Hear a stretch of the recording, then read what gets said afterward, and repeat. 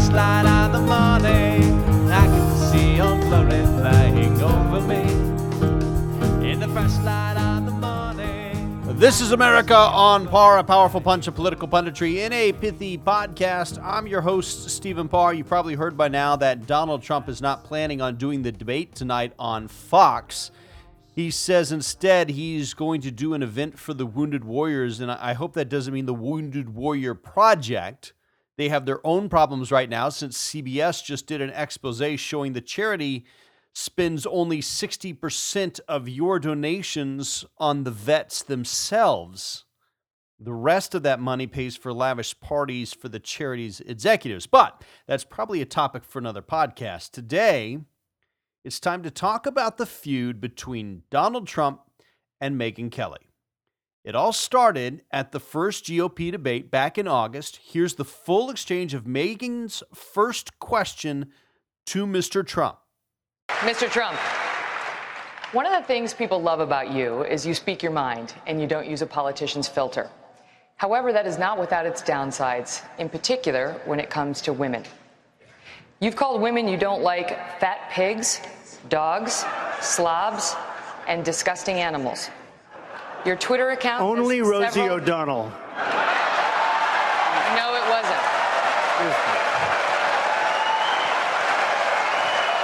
Your Twitter account...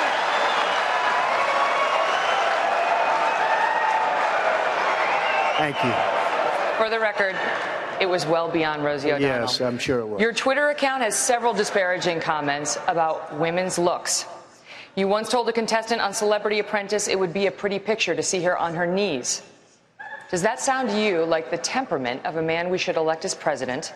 And how will you answer the charge from Hillary Clinton, who is likely to be the Democratic nominee, that you are part of the war on women?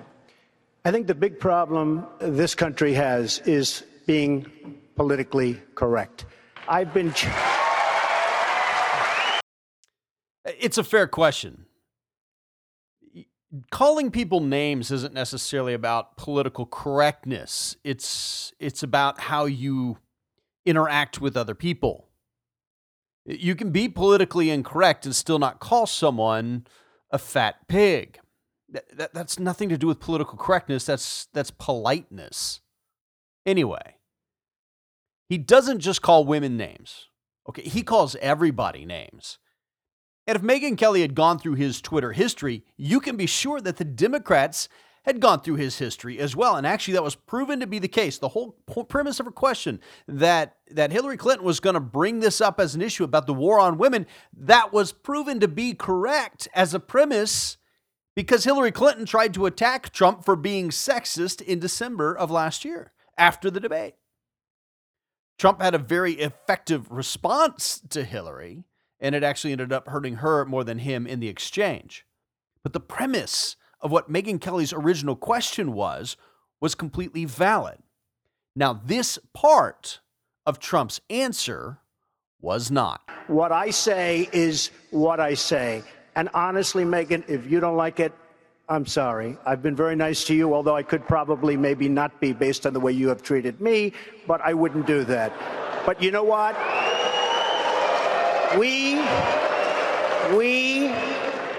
Oh, it turns out he would do that. That was a threat. And by the way, that's a trend here.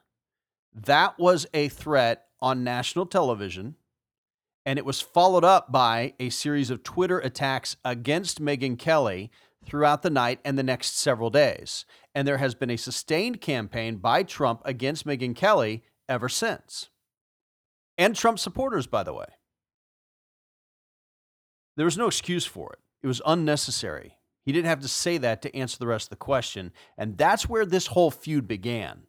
After the debate, Trump retweeted one of his fans who said, quote, "Fox viewers give low marks to bimbo Megyn Kelly. We'll consider other programs," close quote. Within hours of Megyn asking the question, he confirmed the point. Essentially, he called a professional journalist, a wife, and a mother of three a bimbo. So with this week's debate on Fox fast approaching, Trump's team was trying to get Megyn Kelly kicked off as one of the moderators. Now keep in mind, Kelly has the second highest rated show on all of cable, only behind Bill O'Reilly. Trump used to appear regularly on that show. That was before the August debate. Now, he didn't want her to be a moderator on this debate, and he wasn't wanting to go if she was going to be a moderator. It's certainly not the first time that the Republicans have had a problem with a debate moderator during the last election cycle. Newt Gingrich always saw a spike in the polls after he ripped a moderator for a question he thought was unfair. In the CNBC debate earlier this cycle, Ted Cruz had a highlight moment when he did the same thing. You know, let me say something at the outset. The questions that have been asked so far in this debate illustrate why the American people don't trust the media. This is not a cage match. And you look at the questions. Donald Trump, are you a comic book villain? Ben Carson, can you do math? John Kasich, will you insult two people over here? Marco Rubio, why don't you resign? Jeb Bush, why have your numbers fallen?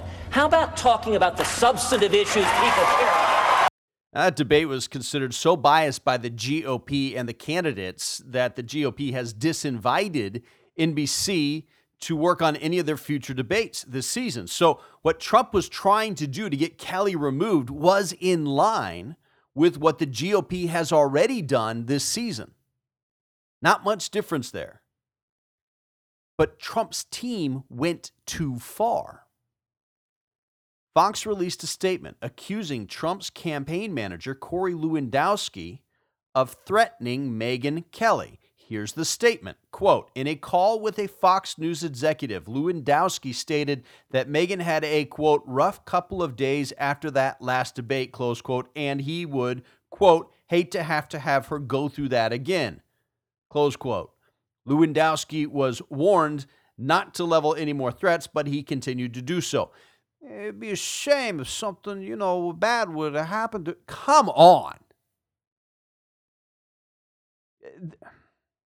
As a journalist, to me, that's absolutely out of bounds. And it's a trend, by the way. Remember, he threatened her in the debate. His campaign manager threatened her again this week. Here's why it's so bad. We already have a president who thinks bullying the press is okay. Listen to a report from 2013 on CNN. Not exactly a right-wing hotspot, CNN. This is anchor Carol Costello. Because I felt it firsthand when I was, reporting on the presidential race. I mean, President Obama's people can be quite nasty. They don't like you to say anything bad about their boss, and they're not afraid to use what other means they have at hand to stop you from doing that, including threatening your job. See, that wasn't just a threat. They actually went after James Rosen on Fox News. They had the IRS threaten his mother. He was under investigation by the FBI for being a reporter. They threatened 20 different reporters with the Associated Press. Someone hacked into Cheryl Atkinson's computer and spied on her for months. She now has a $35 million lawsuit against Eric Holder, the former attorney general, for that spying. We already have a president who has tried to destroy the free press. We can't have another one. Threatening an anchor with mass retaliation because you don't like her questions? Questions which, by the way, will be brought up by the Democrats eventually. It's not okay.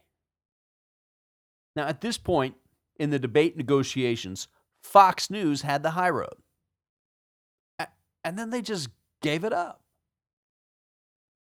In a statement about the controversy to Mediaite, which is a right-wing website, a news website, someone at Fox News said, and I don't know who, but someone released a statement saying, quote, we learned from a secret back channel that the Ayatollah and Putin both intend to treat Donald Trump unfairly when they meet with him if he becomes president. A nefarious source tells us that Trump has his own secret plan to replace the cabinet with his Twitter followers to see if he should even go to those meetings. Man, that's dumb.